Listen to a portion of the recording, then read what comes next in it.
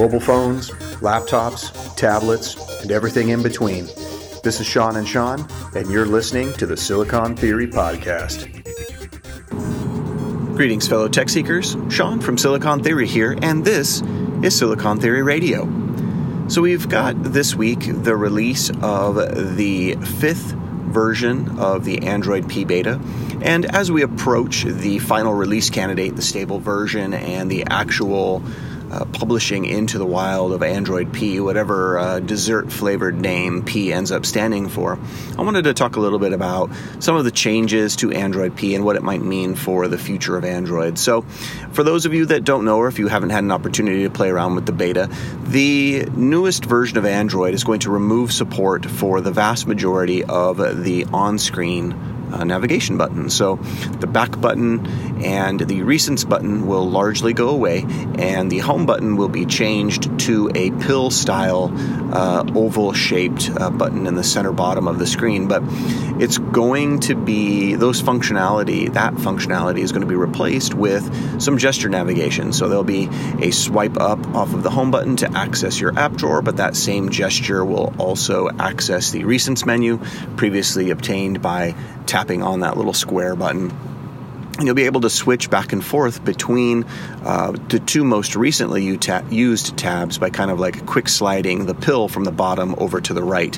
And you can also scroll by kind of pressing and holding on that pill button and then kind of slowly dragging it left or right through your recents apps as well. The back button is still going to be contextual and will appear in various apps and in various stages of the home screens to enable you to get back and escape out of whatever it is that you're doing. But by and large, the back button will also disappear and will only be there when you need it to be. The reason for this is manifold, I think, and the first reason was a byproduct of the issues that Google had with the LG manufactured OLED panel in the Pixel 2 XL devices. So early on in the Pixel 2 XL's release, you may remember there were claims of burn-in of these nav buttons in the bottom quadrant of the home screen, simply because they're static by and large and don't disappear unless you're viewing video in full landscape mode or in certain other apps, or if you've installed an app that creates generally what's referred to as an immersive mode, where it removes the home screen nav buttons from your display. And so as people were using the device over and over again and those static buttons were remaining at full brightness, there were some people who saw burn-in in those areas. So when the screen was turned off or when it was displaying a light gray or other light-colored full image, you could see the image retention of those nav buttons still there on the display, even though they weren't actively being shown. So quality control certainly played a role in that. Now Google did some things to mitigate that. One was the replacement program, the RMAs that they issued with newer panels, and some of these newer panels seem to not only have solved some of the image retention problems, but they also appear to have removed some of the bluish tint and some of the grain that was initially presented in those devices as well. I do have blue tint on my Pixel 2 XL, and there is some uneven shading. It's especially noticeable with an all-white screen near the top portion of the display, but as that's not a common occurrence for me, it's only noticeable in 1% of cases, and so it doesn't bother me. My screen is not one of the ones that looked grainy or muddy or had a severe blue tint off axis that caused me to really want to return it. So I have my OG Pixel that I got on launch day. So some people felt differently, and I've not had any image retention issues with my panel either. I do have a display tester app that I run periodically to check for image retention or burn-in, and so far I've been lucky and haven't seen any. So one of the other things that came about probably to launch this, of course, the most public thing is the movement of Apple and the launch of their iPhone 10 towards a gesture-based UI. And then there were immediate kind of copycats in this arena. OnePlus, probably the most notable Android OEM to do this. And quite honestly, so far, the OnePlus and Apple iPhone 10 implementations are a little bit smoother, a little bit more polished, a little bit more user-friendly maybe than the Android P version. So it's not a final build, so hopefully we'll wait and see if there are any additional changes that come with the actual release candidate for Android P. But obviously Apple produces one of the most popular phones domestically, and they have some traction globally. but the iPhone 10 as the pinnacle of their line basically had to be a redesign without the home button, and so in order to do that, they had to come up with kind of a series of gestures in order to get you that full screen experience without the capacitive home button at the bottom, and they had to do things like Face ID and support other biometric authentication measures since there wasn't a button for you to scan your fingerprint anymore. But the gesture-based UI is something that I used for a little while when we did our review of the iPhone 10, and I found it relatively intuitive, and I got used to it fairly quickly.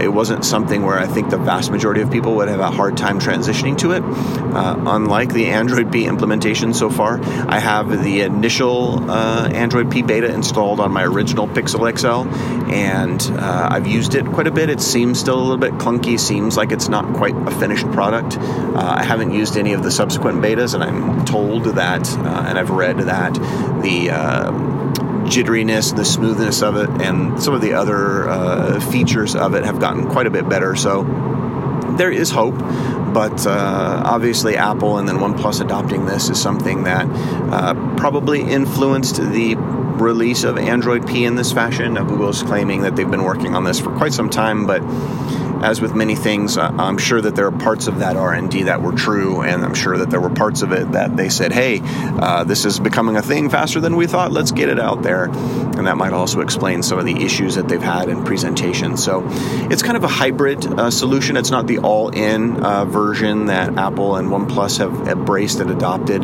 Google still is going to have a home button. It's still going to be the way that you trigger, by and large, the Google Assistant, unless you're straight up owning a Pixel device where you still have options for squeezing the sides and things of that nature. But this will be a big step forward for Android. There are going to be a lot of people with a lot of devices that are going to have to learn to do something different, change their biomechanical habits, change their muscle memory habits to get into and fully embrace Android P. And there are a lot of other changes under the hood that are going to come that will make Android P worth adopting.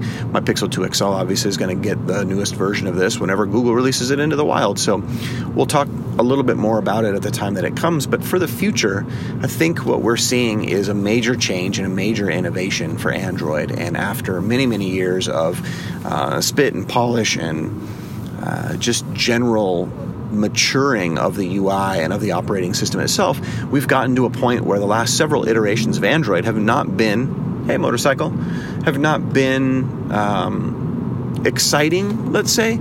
People scoffed and mocked the use of the notification dots and a lot of the other changes that came with the previous versions of Android Oreo, and there are lots of other changes that are coming to Android P as well that don't necessarily involve the UI, but that will hopefully drive patterns of behavior that make Android enthusiasts and people who are using the Android operating system, the largest operating system on the face of the planet, a little more conscious of using their smartphones as a tool. And the gesture UI is kind of the gatekeeper to that, but there are other things, the battery management software, the health and lifestyle suite, which will allow you to see how much time you're spending on your phone and with what, things that will allow you to go to a reading mode so that they grayscale out and you realize that you've exceeded your time allotment for certain things like social media apps or internet apps or things of that nature. So there's a lot of changes coming to the Android platform, and in one form or fashion or another, there's going to be a big learning curve, I think, for quite a few people as soon as this operating system is more widely adopted. And for those that own Pixel devices or Nexus devices or OnePlus devices and Essential phones and other phones that have access to this beta, other phones that are going to have access to Android P shortly after its launch, I think we'll start a new wave of Android enthusiasts, people who recognize that Android is capable of evolving, is capable of adapting to our current modern needs, and has grown quite a bit beyond the original platform that it launched on. That's the show for today. Thanks for listening. As always, remember, you should favorite and subscribe our show if you want more of our content, and you will get it. If you are on Anchor and you're listening to this, make sure you hit us with some applause. We appreciate that. You can find all of our content over at the website at www.silicontheory.com. You can follow us on social. We are the @Silicon Theory on the Facebook, Instagram, and Twitter. And if you hit the link in our bio, you'll get to the YouTube channel. We got a couple of videos that actually just published just recently did a quick review of a couple of cases from the good folks over at Peel for the Pixel 2 XL and the Galaxy S9. So if you're interested in lightweight, minimalistic protection that looks good for your phone, make sure you check that one out. And also, we did a quick recap of the the favorite backpack I have right now is the Everyday Backpack from Peak Design. I did a review of that on the YouTube channel a while ago.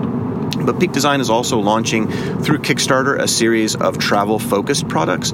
So they have a 45-liter travel backpack with some modular accessories that are designed to fit inside of it, camera cubes and packing cubes and tech pouches and all kinds of good stuff. So if you're interested in travel, or if you're just looking for something that you can take with you on your trips around the world or just around your backyard, head on over to the channel and check it out. I've got a lot of good information there, including pricing and how you get to the Kickstarter page so you can back the project if you want to. I am backing the project. I love their stuff. I think Peak Design is not only making quality products, but I think they are a quality company with good people that work there. So definitely make sure you hit the YouTube channel, check that out, and subscribe while you're there. Thanks again for listening. As always, remember, we will talk tech soon.